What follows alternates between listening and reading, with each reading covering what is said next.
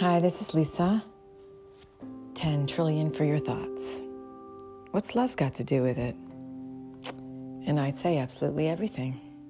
It's true. I have to read this. It's one of my favorite things. I don't know what you'd call it.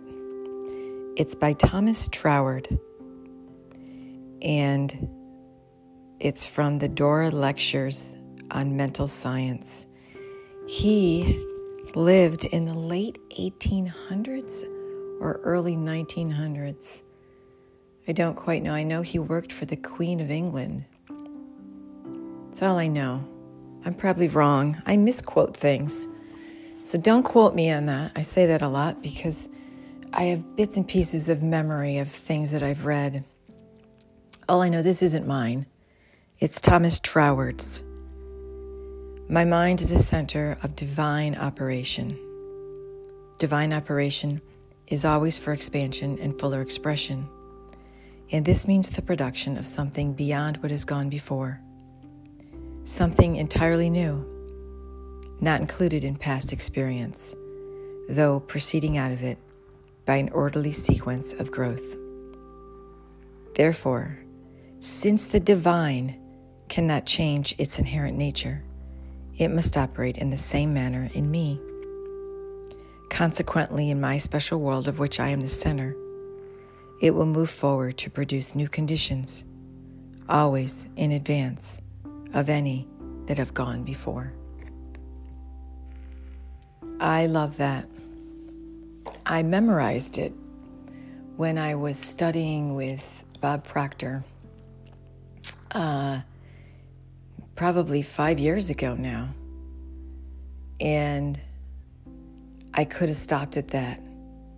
I had acquired enough at just that. I think that he gave that to me when I first met him. And I stuck it somewhere in a book and then found it again, put it on an index card, and I've given it out to people. And I can hear Bob Proctor saying, "You give your way to the top." I don't know where the top is, but you definitely give your way.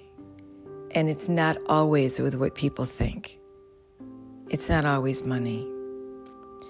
For instance, if you know something and you have expertise, and now that everyone's home, sheltering in home,